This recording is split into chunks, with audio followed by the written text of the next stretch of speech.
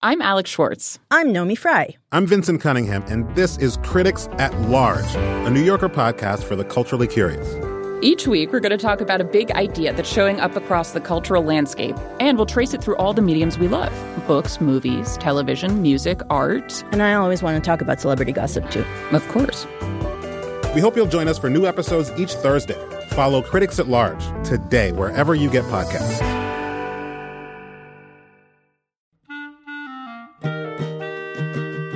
This episode of Livewire is brought to you by Progressive Insurance. Whether you love true crime or comedy, celebrity interviews or news, you can call the shots on what's in your podcast queue. And guess what? Now you can call them on your auto insurance too with the Name Your Price tool from Progressive. It works just the way it sounds. You tell Progressive how much you want to pay for car insurance, and they'll show you coverage options that fit your budget. Get your quote today at Progressive.com to join the over 28 million drivers who trust Progressive. Progressive Casualty Insurance Company and affiliates. Price and coverage match limited by state law.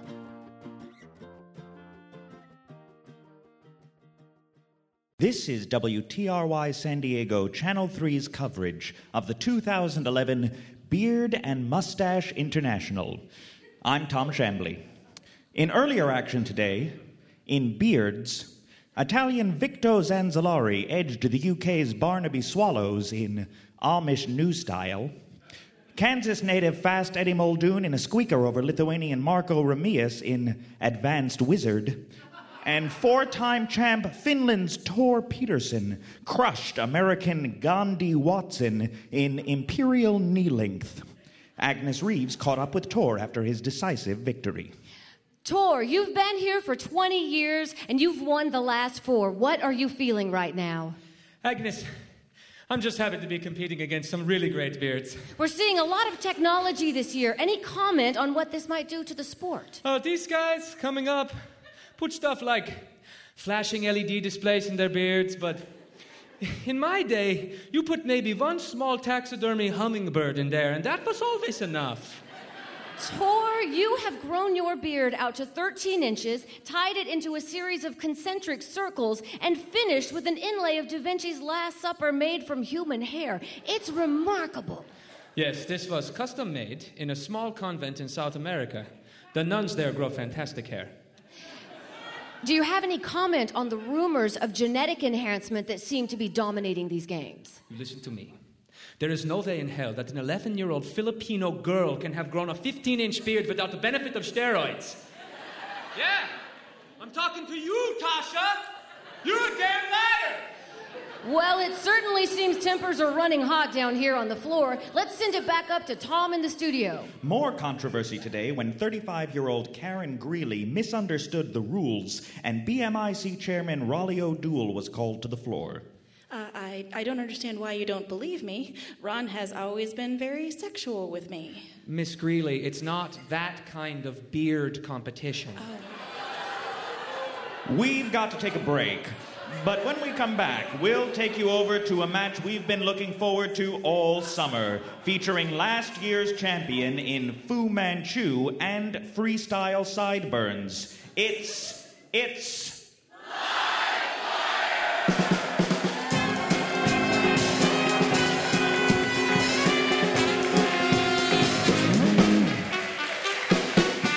From the beautiful Alberta Rose Theater in Portland, Oregon, it's Livewire, now with more ironic facial hair than ever before. Tonight, international slam poetry champion Anis Mojgani, Mad as Hell in America host Adam Klugman, and some breezy music from Blind Pilot. That's tonight on Livewire Radio.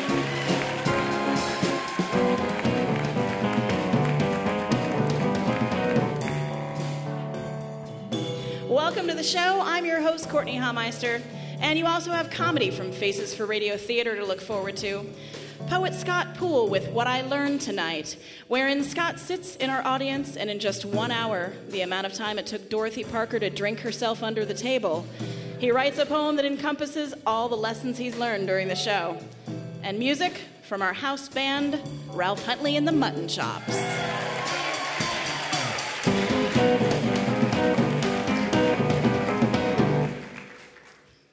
Thanks, Ralph.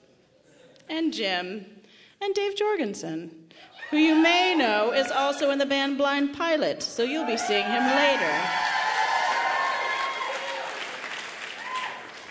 So I know I mentioned earlier we were going to have poet Anis Mojgani on the show. If you have not heard him before, you should know that he is going to lull you into poetic submission. It's going to happen. And we're also going to have Adam Klugman on the show. Adam hosts a radio show called Mad as Hell in America, which is rather timely at this point in our history. After the recent debt ceiling debacle, polls showed that 82% of Americans were mad as hell at Congress. And the anger is growing as we've seen the effects: downgraded credit rating, admonitions from China, fear of a double-dip recession. In general, we enjoy double-dipping in the privacy of our own hummus, but when an entire country does it, it's messy and unhealthy. And it got me thinking, I'm not really mad at Congress. I've seen this behavior before in my college friends. No, not the drinking and the sexting and the not studying ever, although that's part of it. Like my drunken college friends, Congress is engaging in self-destructive behavior. I think their mode of self-destruction is what psychologists call counterproductive strategies. It is when a person, or in this case, a legislative branch, doesn't want to harm themselves, or in this case, their country, but they choose a strategy that backfires and produces the opposite of the desired result. So in a person, say, this can mean pursuing a romantic relationship that's ultimately unhealthy. In a legislature, this can mean infighting like rabid corgis until you cause a global financial crisis. Did they know that causing a giant kerfuffle that highlighted our inability to pay debts would result in China essentially standing at our border with a giant baseball bat saying, "We're not saying we need the money right now, but let's just say that if you handed us the cash, we'd have to put the bat down to grab it. So really it's like just logical if you just give us the money." So Congress is in trouble. But I think instead of getting angry with them, it's time to just talk to them like the petulant teenager with low self-esteem that they're acting like. How can we help you, Congress? Are you taking drugs? Are you harming yourself? Are you tanning almost to the point of self-immolation? I'm talking to you, John Boehner. And it might just be an issue of education, right? There are times when self-destructing is appropriate and times when it's not. Appropriate time to self-destruct if you're a digital recorder and you have just delivered your message to Tom Cruise in a Mission Impossible movie. Totally appropriate. Inappropriate time to self-destruct when you're attempting to solve a financial crisis. Appropriate time to self-destruct, you're in space and your whole crew has been killed by a chest-bursting alien that sweats acid. And if you don't blow up the ship, the aforementioned chest-bursting alien will be transported to Earth and eventually cause a chest-apocalypse. That's, again, totally appropriate to self-destruct. Inappropriate time to self-destruct, when a downgrade in the country's credit rating would make an Amway starter kit a better investment than U.S. Treasury bonds. But maybe education isn't enough. Congress, sometimes in order to stop behavior like this, you just have to reach rock bottom. And we can help you get there. If losing your job is what needs to happen for you to wake up and start treating yourself and your constituency with respect, we will be happy to make that happen. But just know when it does happen that we're acting out of love. Not for you, of course, but love for paying our bills, keeping our houses, and not being pummeled with a bat by China.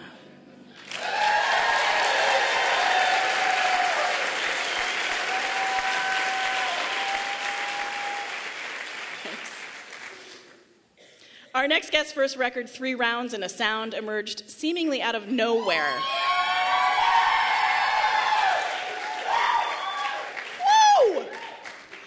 To land on many rock critics' best of the year lists, including NPR Music. It may have been their ability to sound breezy while being musically complex and layered at the same time. Their follow-up record, We Are the Tide, is getting the same kind of attention. and they're about to embark on a whirlwind U.S. tour in support of it, so look for them in your town. Please welcome Blind Pilot to Livewire.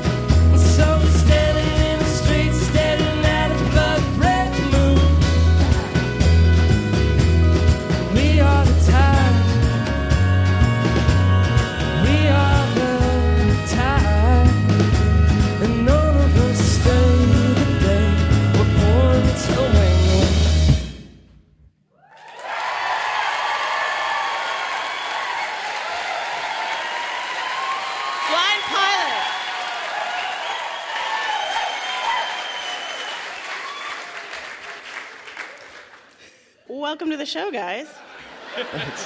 This record is called We Are the Tide. Yeah. And when you visited us last time, you were a duo that had sort of brought in some great musicians to work with you on that record, on that first record. And it's just, when you listen to this record, it's clear that you've just gotten so used to using all these amazing people, and it does have this giant sort of rollicking sound. How does it feel now that you're a real live band? Well, no, as opposed to a duo who's working with some other amazing musicians who aren't necessarily in a band. Sorry. No, giant and rollicking. Mm-hmm. It feels like that. It's great. I mean, it was great having everybody got to give their own creative input on this album, and we got to try out so many more things in the studio than last time. So it's a lot of fun being a 6-person band. Well, and your first tour was sort of famously on bikes, and now I got to see on the website you've got this really great new rig. Can you talk about what you're traveling on these days? Yeah. we decided that we aren't really yet a band that can tour in a bus, but maybe if we bought an old school bus and renovated it ourselves, then we could travel that way. So that's what we did. Yeah, it's this really old, this is cool blue school bus. So does it feel more like you're a band when you're trapped together like that? As opposed to on bikes and free? Yeah. I don't know. We get along pretty amazingly well, despite being always in the same space. And we have privacy curtains on our bunks. That's right. Nice. I did see that you actually broke down in Kansas this summer. One of the places we broke down. One of the places. Here's the thing. If you were stranded long enough, which band member would you eat first and why?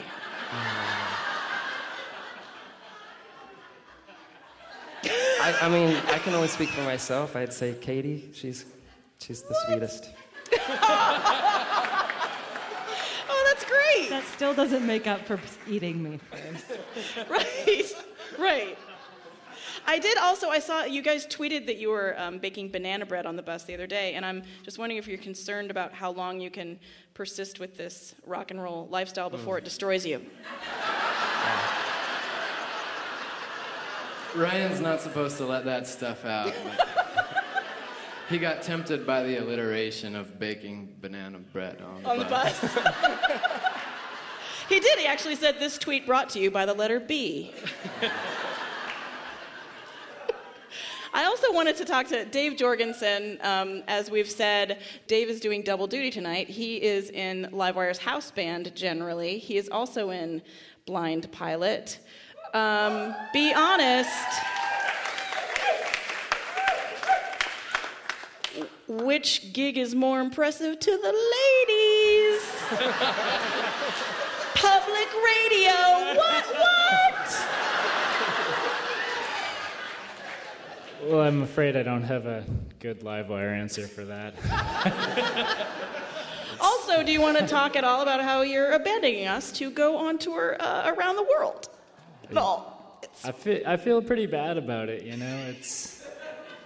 I really love Livewire and getting to play with Jim and Ralph, and it's so much fun. It's a pretty great band. So, my ideal world is that I can keep doing both and bits and pieces, but we'll see how it goes. Well, we're really excited for you guys, and we, of course, will welcome you back with open arms when you're free again. Come back all fat from the banana bread. I'll be back. Been on VH1's Behind the Music. We all got fat. It was terrible. It's great to have you guys on, and thank God you're coming back to play one more song for us later on in the show. Thanks so much for having us. Thank you so much. Blind Pilot, everybody.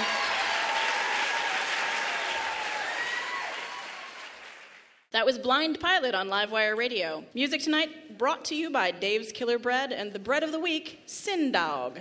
It's an organic cinnamon roll that contains 100% whole grains, so you might not feel so bad about having that 8th piece. Dave's Killer Bread, making the world a better place, one loaf of bread at a time. We'll be right back.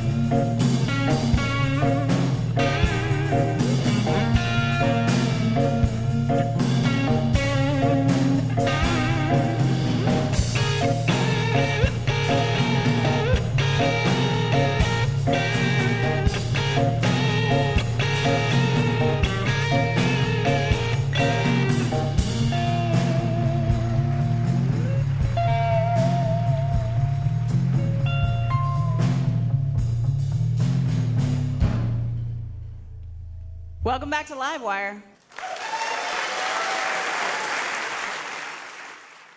Mom? Dad, can you guys come in here? There's something I want to talk to you about. Sure, Tiger. Don't call me Tiger. Okay, buddy. Dad, it's Ethan. Whatever, Skipper. Okay. I'm Mom. coming. I'm baking a cobbler in honor of our sweet little boy going back to college tomorrow. Oh, you... Mom. Gross. Mom, sit down. Jesus. I can't help it. You're kissable. Isn't he kissable? If your mother says you're kissable, you're kissable. Listen, guys. I don't want to go back to Cornell without telling you something. Oh, are you switching majors? No. Because nursing is a noble profession, son. You shouldn't let anyone talk you out of it. No, of course I still want to be a nurse. Why would I? No, it's just that I think living your life honestly is really important. And did you get some girl pregnant? Did you? Boy? Ethan Noel Stanton, you did not. No, listen to me. Okay. It's just that I believe life's not worth living if you can't be yourself. Your true self. That's true. Well said, sweetie. If the people who love you don't know the truth about who you are, then they're just loving a lie. Ethan, what are you trying to say? We'd love you no matter what, Ethan. I know that. Listen, what I'm trying to tell you guys is you're gay. I'm sorry? Come again? You're gay. You're both just super, super gay. Oh. Well, don't be ridiculous, Ethan. Look, champ, are you on the marijuana? Because you're talking crazy. Am I? What in the world would make you think that we're gay? Well, Dad, you have sex with men. And that makes me gay? Pretty much. Yeah, pretty much the definition. Really? Do you own a dictionary? Hold on. I'm gonna go Google it. Well, okay, so you've got him, but if having sex with men means you're gay, then I'm totally not gay. That's what it means for Dad. Mom, how long have you and Jennifer been together? Oh, I don't know. I guess 12 years, 12 glorious years. Gay. Really? So gay. Damn it. Jennifer! Yeah, hun? Are we gay? Oh, yeah, super gay. Oh. Huh. I'm gay. Ask Jeeves says I'm gay, you guys. And, side note, did you know the platypus lays eggs? Better tell Trevor about the whole gay... I'm calling Trevor. He's gonna be He won't be shocked. He won't be. Oh, no. What? Isn't gay marriage illegal? Well, it's not legal, but I wouldn't say it's like illegal. Oh, we're breaking the law. Julian, we have to turn ourselves in. You don't have to. You guys. You're right, honey. I'll start the car.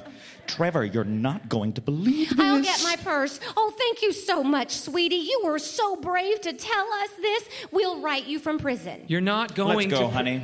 You want to get a Frappuccino on the way? Oh, is that a gay thing? Probably. Okay, then sure. Where'd your mom go? To jail. Oh, because of that guy we shot in Montana? What? Nothing, cobbler? That was Paul Glazier, Darius Pierce, and Trisha Ferguson with sound effects by David Ian.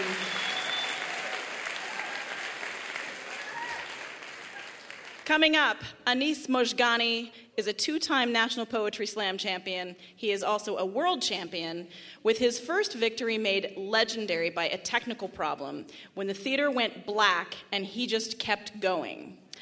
Anis counts among his influences Kerouac, Frank Miller, Walt Whitman, New Orleans, and Being Broke.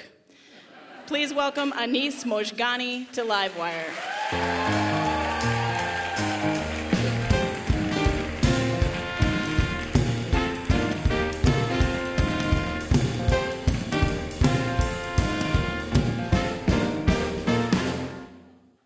When a flower breaks, this is what happens.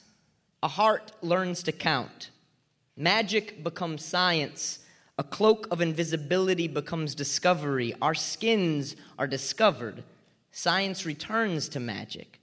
The process of man produces the steam engine, and the engine pushes the steamship through the Washington Sound. Time bends like a ribbon that never touches itself. The process of man bends like palms that clap to count. There is something in the music that forgets us. When it is heard, we are remembered. A bow and arrow both remember the same tree they are bent out of, how in a different body they once sucked up water and light greedily.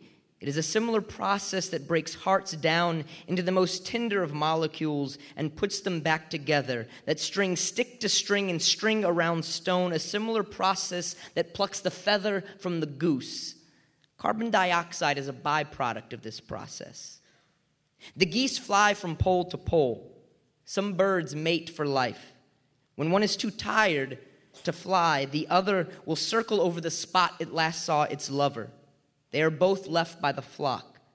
The Himalayas are built from feathers. They are so white, crammed so full with prayers. We are shovels, digging and filling. We find sanctuary in moving earth and putting it back together. Oxygen is a byproduct of this process. When you stand on a rooftop in the dark, and the sky and the stars sit like a collection of telescopes, and their bodies can be described as being loud and silent in the same moment, and the stillness stretches around you, comes up to your knees, comes up to your waist, covers your body, your entire tiny existence, and you do not know what part of you is and what part of you is not of the universe. The shovels stop movement. Time touches itself. When you stand on a rooftop like your body was a collection waiting to begin, all the stars want to be the first ones to mingle with your atoms. Our atoms travel our whole lives. My wife believes in the microscope, and I the telescope.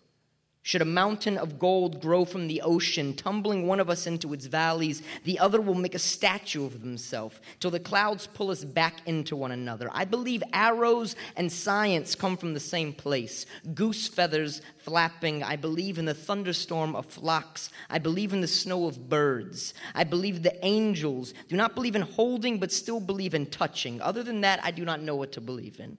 The smell of magnolias, my mother's skin, the sound of the stars' clothes, Nina Simone, the piano pounded alone, faith. That faith is something closer to science than we believe it to be. The only difference between the telescope and the microscope is their usage. One that makes that which is big small, and the other makes that which is small larger. We fill the spaces between both with ourselves. The gardens grow toward the solar system. The sun pours itself in many directions. When a flower breaks, the shovel keeps time. The huckleberry sighs like it were a bed. The fruit moves to this music, asks the night to dance with it. The trumpet player licks his lip and begins to blow. Thank you.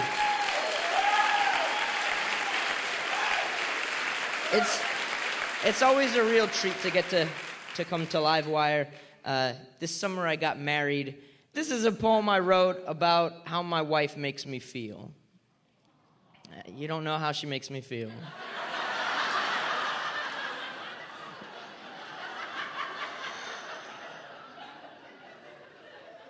Like a nuclear reactor power plant that harnesses not any strange, harmful energy, but rather the energy of the sun, of daisies, of golden marbles filled up to the brim.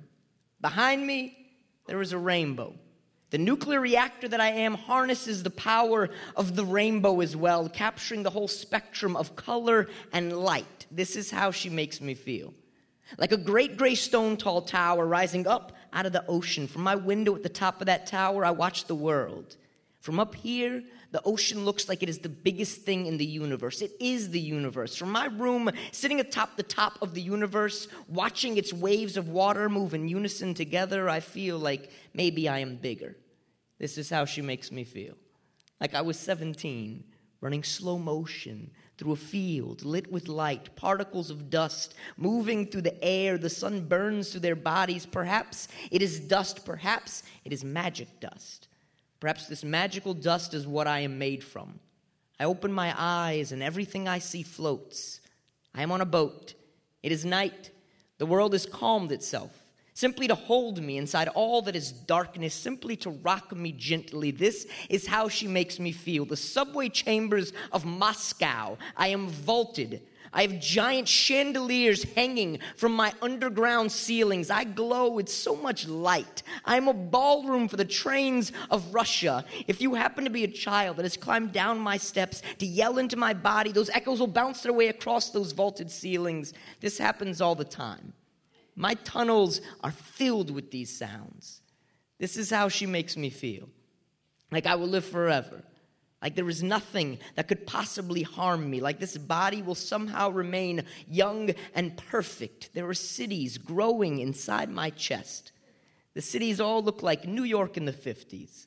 Every building tall enough to touch a cloud. Every automobile a convertible. The men all wear hats and neckties. The women have beautiful shapes of color upon them. Someone has saved a baby. There is a parade.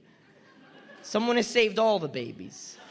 There is the biggest parade moving through my streets. The skies explode with ticker tape. Strangers kiss on every corner. Their kisses are what makes me live forever. This is how she makes me feel. Like honey and trombones. Like honey and trombones. Thank you.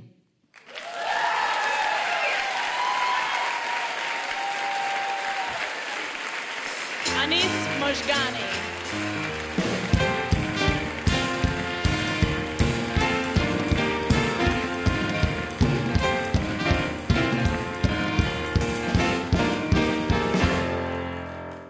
You're listening to Livewire, the radio variety show that your mother warned you about. Well, not so much warned as recommended. Coming up on Livewire, radio host Adam Klugman and poet Scott Poole with What I Learned Tonight. And now, in honor of the recent Burning Man festival in Nevada's Black Rock Desert, Livewire presents Chance Encounters from Burning Man. Me, furry pants, handlebar mustache, and indistinguishable gender on the tall bike. You accidentally lit your head on fire after doing a hit of salvia? I'd love to see the face behind the flames. Call me. Code 4752. You, a naked unicorn wearing only a saddle, which I know doesn't narrow it down a lot. You had red hair and your passenger was riding Western. Me, building a giant robot spider that shoots butterscotch pudding out of its belly. I chatted with your passenger as you grazed on pudding, but you seemed more interesting. Your calf muscles look strong. Contact me at the 7 Deadly Kittens camp. I'm staying in Gluttony. To the person who thought it was cool that I made a sculpture of my mom out of PVC pipe and leather, I didn't. That was my mom. Please return her immediately to the nipple tent, and I won't press charges. Clarfort, Gigoran, Niederlong, Chunkin Teeter, Inder, Create Your Own Language Tent. FIFO Manwasa Terrigar Tinklespar Pawadden accidentally traded underwear. Yarma Tornfelt, code 6675. This has been Chance Encounters from Burning Man.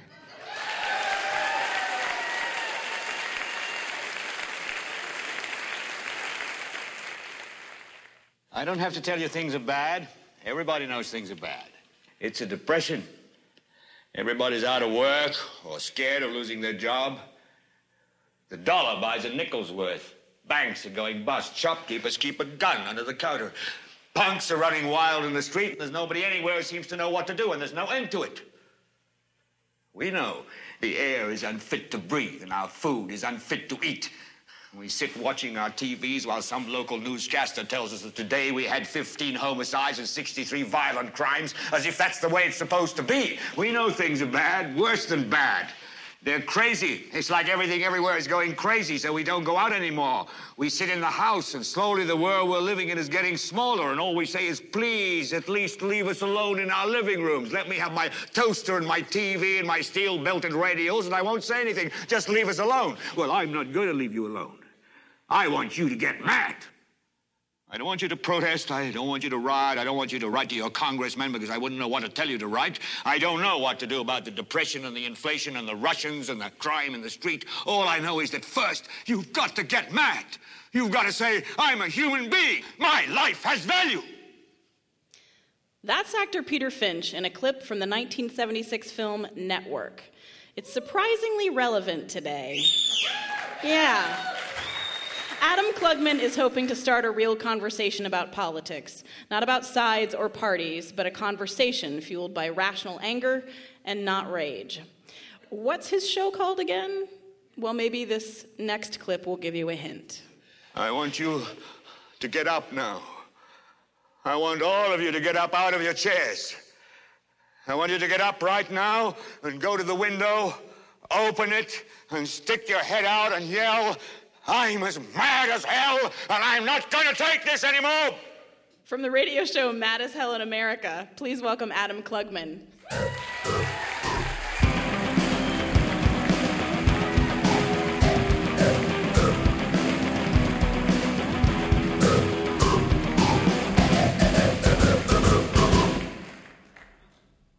Welcome to the show, Adam. I'm really glad to be here. Great energy in the room. I thought, since you started by saying you never know what's going to happen with Livewire, right? What if we just did it? It feels really good. To say, I'm as mad as hell, and I'm not going to take it anymore. So, would the audience like to try it? Do you want to try it? So let's all stand up and do it. I'll do it with you. So I have a loud voice, so it'll carry.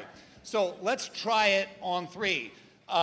We all know the language. I'm as mad as hell, and I'm not going to take this anymore. Okay, on 3. Ready? 1, 2, 3.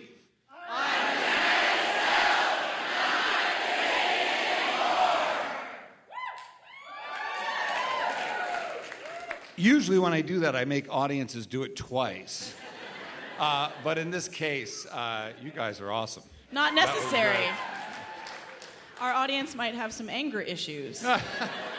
Well, I think that really speaks to the point of really the point of departure for the conversation. Because when we say anger issues, as if something is inherently wrong with anger. And so what I like to do is make a distinction between anger and rage. And I think it's really an important distinction. Because when you think about rage, it always has one object. And that object is to destroy, right? It's to destroy the object of its anger. And so without getting too political right off the bat, but I have to. It's my nature.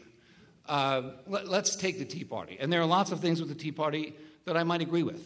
But I think that on the surface, it looks like a mad as hell party, right? But in fact, I think it's just a populist rage party. And the reason that I know it's a populist rage party is by its agenda. What is its agenda? Its agenda is to dismantle the government. It's not about whether we need less government or more government. We need government, and we need better government. But what rage wants to do is destroy. So rage is always a tragic failure of imagination. And that leads to real violence. So there's nothing wrong with anger. People are always saying, well, you seem very angry. Well, I think anger is an appropriate response to the times that we live in. So you're absolutely right. Sometimes anger is a rational response. But wouldn't you say, though, that the Tea Party people are actually interested in running government as opposed to dismantling it? Well, it seems to me, and I think that's a little off. I don't want to get into the Tea Party too much, but they seem to want to get their hands on the government so they can dismantle it. And I think that there are lots of different agendas for why they want to do that. I think there's a corporate agenda. I think there's a populist rage agenda. I think it's convenient to make government the boogeyman. I happen to be someone who thinks government is good. I think we need better government. Yeah. And I don't think that rage helps us. But anger, legitimate human anger, is something that people try to talk us out of. So rage is always a tragic failure of imagination. And that leads to real violence. So when we become angry, legitimately angry about something, it's usually, certainly in the context of Mad as Hell, a response to some injustice that we perceive in the world. So that anger is prompting us to respond. And I think that's where we're getting into trouble. As individuals, we're not responding. We get talked out of our anger. And I think we should claim it. And I think that's the essence of what Patty Chayefsky is trying to say. I'm not going to tell you to write your congressman because I wouldn't know what to tell you to write. I don't know what to do about all the problems, but I know that you've got to get mad. And you've got to relocate the center of political power from out there to right here. And that's what my show is predicated on. It's good stuff. I think that, at least in my experience, what I've seen happening to a lot of people is that they are really angry, but they also feel completely powerless to do anything about it. Right. They feel what they perceive as this gigantic machine that no one really has any control over. So how do you use your anger against something that you feel like you don't have any control over?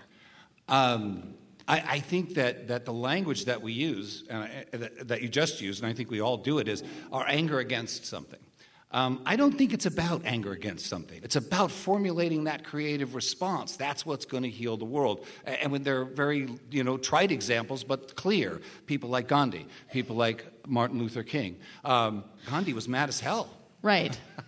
So how did Gandhi manage to actually move an entire country in a peaceful way and create change in this country? So how did he manage to sort of get people off their feet? Well, I think his story is actually really very interesting. He started out, he was this kind of very mediocre lawyer in South Africa. There was nothing remarkable about him. And as he began to travel, he discovered that he was a second-class citizen. And that made him mad as hell.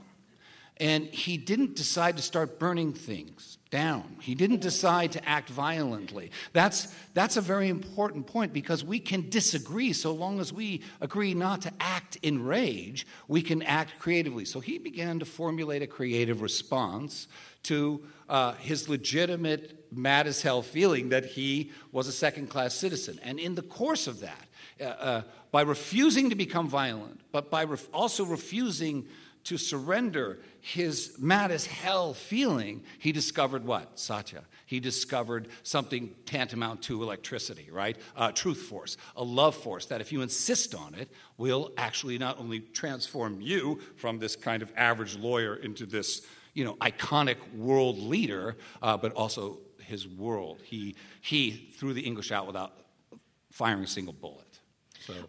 And I feel like it certainly wasn't easy for him to do, but there was also a common enemy there, I think. It feels like everyone at the time was angry at the same thing. Everyone was, and it seems like in this country, everyone is angry about something different. So how do you sort of pull all these people together? It's a really good point, Courtney. I think that if you think back to the civil rights actions of the 60s, there were lunch counters. And I could go, if I was African American in the South, I could go to a lunch counter and say, you serve me or arrest me. And there was a clear place to demonstrate. I think in America it's very disparate and our energies are very dissipated. So that's why I say we have to find that injustice that activates us and then respond and not give up on that response. So you feel like that change is possible with one person acting? Yes. So in what ways would you recommend for people to, first of all, connect to their anger, but then also act on that? Well, I would say, first of all, if there's some injustice you perceive in the world that really makes you mad as hell, start listening to it. And then ask it, what do you want from me? What do you want me to do? Be patient with it. Don't let people talk you out of it, and don't let it get neutralized by the political pundits on both sides that seem to neutralize our volition. Trust it, listen to it. I mean, the world has been transformed by people that have responded and said, that's not right. And that's the spirit of Mad as Hell. That's what I talk about on my show. That's everything kind of falls within that context. So I want to have a radio show where we're talking about how we are going to respond. I don't want to just kind of carve off the raw meat of the day and throw the news out uncooked. I want us to find a way to digest it and respond to it. a lot of people talked a lot about Obama's speech, his job speech. Right. They said that this was the first time that he really showed emotions. Daily Beast writer Howard Kurtz said Barack Obama looked forceful, almost angry in his much ballyhooed speech in Congress. Why do you think it took him this long to get sort of righteously angry? Because he's campaigning. And he... Right? And that isn't that I don't think it wasn't a good speech, and I don't think that there was some real substance there. I do. He's a phenomenal candidate. I love him as a candidate. As a president, I'm very frustrated with his leadership ability. But as a candidate, he's inspiring. And so what you saw him is he's campaigning for 2012, and he's great at that. Yeah. That's why we saw it. I read actually that we do have a listening problem, that what's happening in our culture is that there's so much noise that we're having trouble listening, and we spend about 60% of our time listening, but we only keep about 25% of that information. We only retain that. It seems like that's part of the problem too. We need to kind of teach people to listen better. We did a tour called the Mad as Hell Doctors Tour, which is when I kind of just broke this idea out. And we took a bunch of Oregon physicians who were angry that single payer wasn't even a part of the discussion that we were having in healthcare reform, right? Yeah. It was absurd. And so they said, well, we want to do something about it. I said, well, what if we called you the Mad as Hell Doctors and took you around the country? And we did this, and so what I did was, everywhere we went, we would encourage people to come up on stage and speak. And they would have 1 minute to say why they were mad as hell. And it was an exercise it's one thing to be mad as hell in your living room, and it's another thing to be mad as hell in front of your community. But it's also an exercise in listening. The community has to listen. So we have to actively listen to the people that we really disagree with. That's part of our discipline of becoming better citizens, I think. So if people want to listen to your show... Yes. MadAsHellInAmerica.com is the website. We're available on iTunes. You can type in Mad as Hell in America in iTunes and find it. And I'm on KPOJ every Saturday from 3 to 6 p.m. And what some people may not know about you, you are Jack Klugman's son, the actor. Yes. You may, if the audience who's here, look at him. Look at this guy. Radio audience, he looks like a very young version of his dad. Well, it was a pleasure having you here. Everybody, it's Adam Klugman. The show is Mad as Hell in America. Thanks for joining us.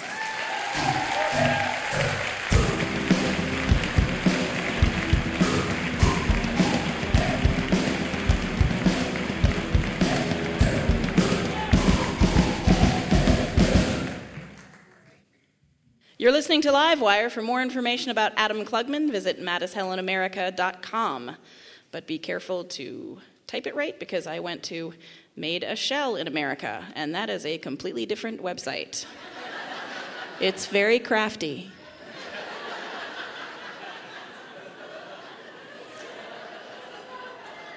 I think you know what time it is, people. It's time for... Audience Haiku! Our audience has written haiku based on a single prompt, mad as hell. And we're changing it up a bit this show, since we have this brand spanking new master of sound effects. Members of Faces for Radio Theater have chosen their favorites and will now read them with the help of Ralph Huntley and sound effects master David Ian. Audience Haiku is, as always, brought to you by the New Belgium Brewing Company. This month they're featuring Hoptober Golden Ale. 5 hops and wheat malt mashed with rye and oats for a medium-bodied ale. Fact, hops make beer taste better. Fact, this beer has 5 different hops. We're not allowed to draw any conclusions from that because this is a public radio show, but you are welcome to. Thanks, New Belgium.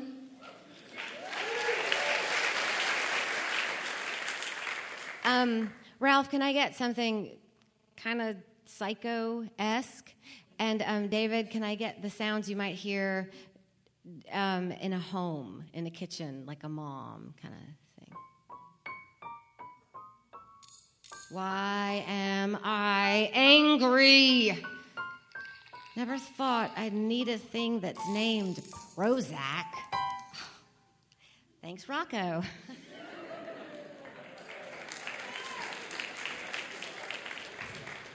All right, Ralph, can I get something Scottish? And David, can I get something warlike? Just the sounds of maybe warfare, or you feel me. Every damn time. So what's on under the kilt? Stop asking me that!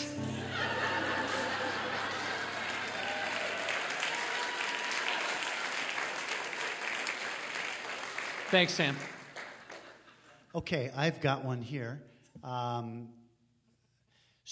David Ian, I need sort of automotive sounds.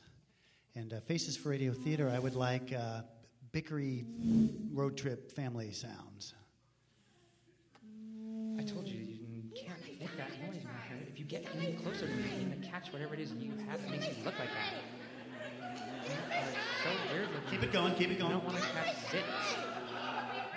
Your eyes crossed. Turn right in 5 yards. Where? Damn bloody GPS. Recalculating.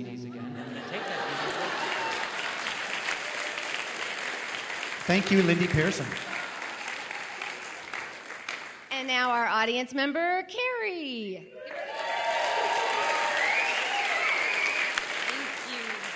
Thank you. Ralph, can I get horror movie or scary? And, yeah. And maybe like campfire. All right. Happiness be gone. I like things that make me mad. Then I smash a fly. Well done, all, on the audience haiku.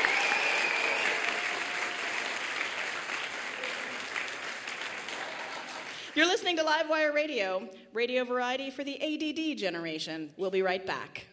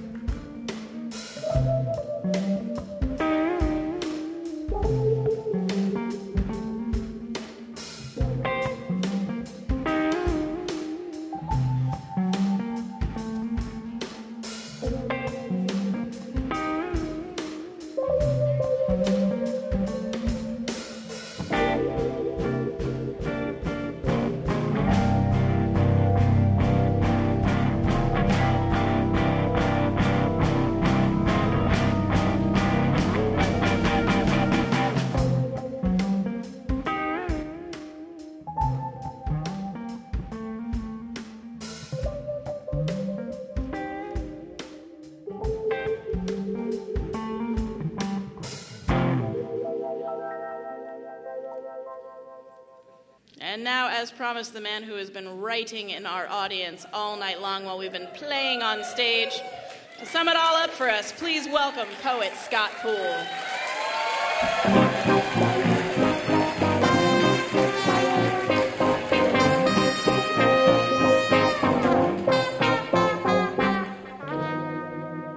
What I Learned Tonight by Scott Poole.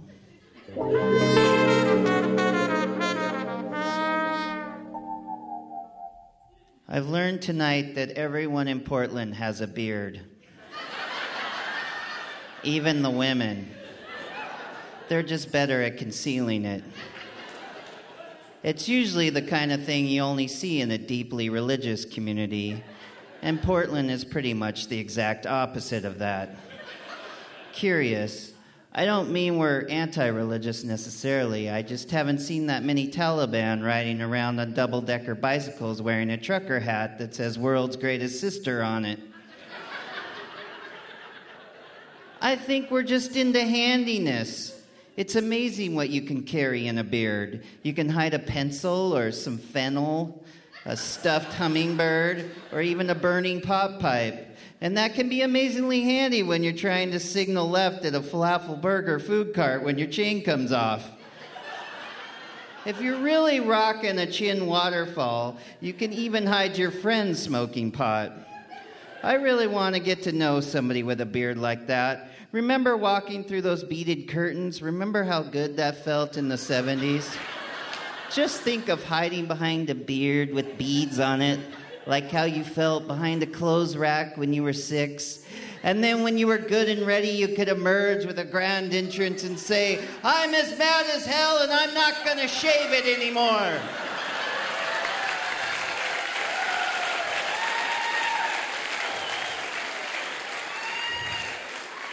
I want to be a friendly blind pilot. Poke my eyes out and strap some congas to me and take my long beard and starch it so I can use it as a walking cane so I can really get into the music as I thump down the street. In fact, starch it into 2 canes, one thumping the street and one thumping the congas, and me dragging a 1928 biplane behind me with a velvet rope, and I just want to bump into everyone so I can finally feel that awkward connection. But when you have a beard, people don't mind you bumping into them. It's like 1,000 soft white birds settling into the Himalayas. The only thing you could see from a plane when you're stuck on the ground, your beard blowing behind you in the wind. Thank you. Scott Poole.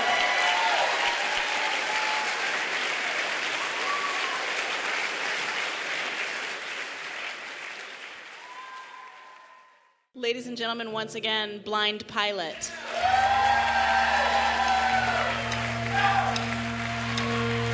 That morning sky gave me love,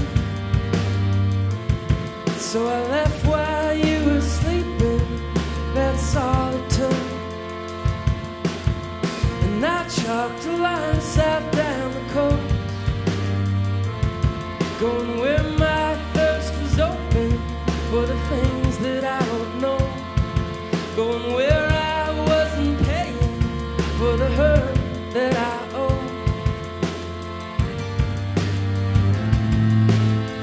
One half moon sleeping by the creeks,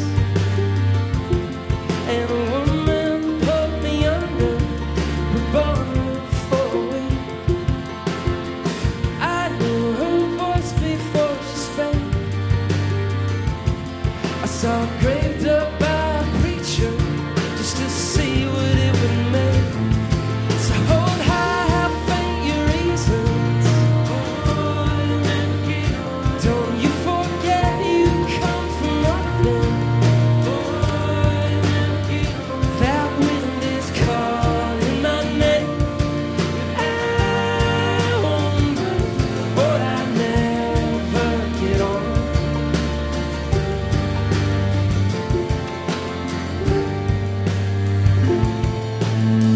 It's not hard to live like a ghost.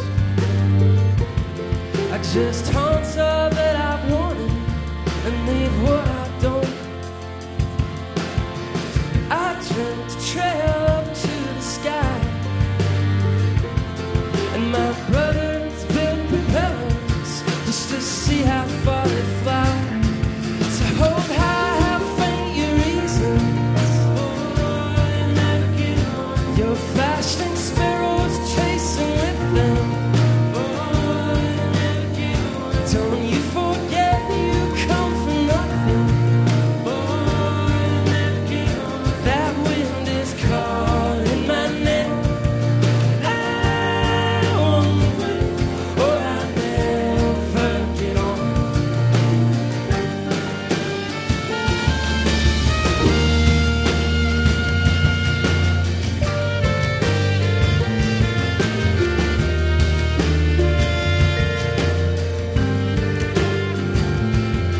Hold high, how faint your reasons.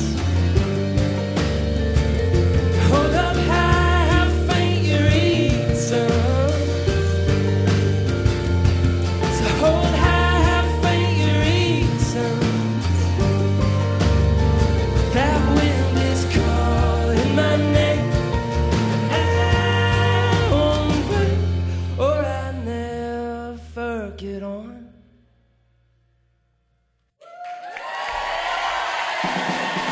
Blind Pilot, everybody.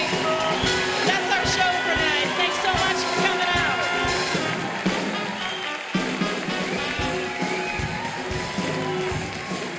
Our thanks to our guests tonight, Anis Mojgani, Adam Klugman, and Blind Pilot. The Mutton Chops are Ralph Huntley, Dave Jorgensen, and Jim Brunberg. Tonight's show was made possible in part by our sponsors, New Belgium Brewing Company, Whole Foods Market, and Dave's Killer Bread. Additional funding provided by the Regional Arts and Culture Council and Work for Art, the James F. and Marion L. Miller Foundation, and listeners like you fine people. Hotel accommodations generously provided by the Hotel Deluxe.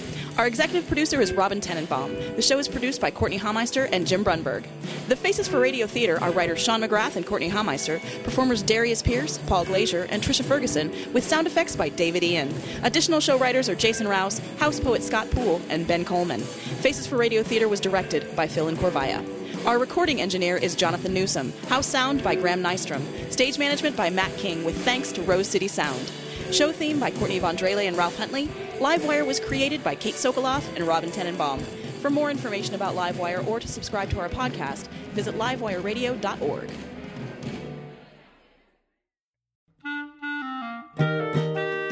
Dear Livewire, when we first met, I was really shy. I had no idea we'd spend so much time together, or that you'd be one to fill my heart with joy and make me want to be a better person. Oh, I'm sorry, I didn't know you were here. I was busy reading a review from one of our many rapturously smitten listeners. Oh, wait, actually, no, sorry. This is from Elena. Anyway, the point is, it would be really helpful if you wanted to leave us a review.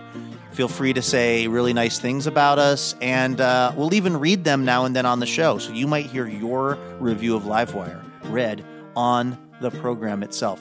Reviews help other people hear about the show, and then we can keep doing this for a long, long time because we love having this job. Thank you so much if you've left a review, and if you're about to leave a review, you can go ahead and do it right where you get the podcast.